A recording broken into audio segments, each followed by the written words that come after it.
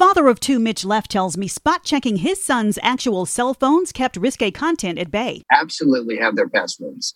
There is no reason why your kids shouldn't share every password, and you should have the code to unlock their phone. Stephanie Satterfield says parental control apps can give a false sense of security, so she has not just her son's passwords, but honest talks with him. We also said, look, there are things you shouldn't see. If it makes you uncomfortable, if it is a body part that you would normally cover, you don't look at that. If you see that, you come find us. Veronica Waters, 95.5 WSB.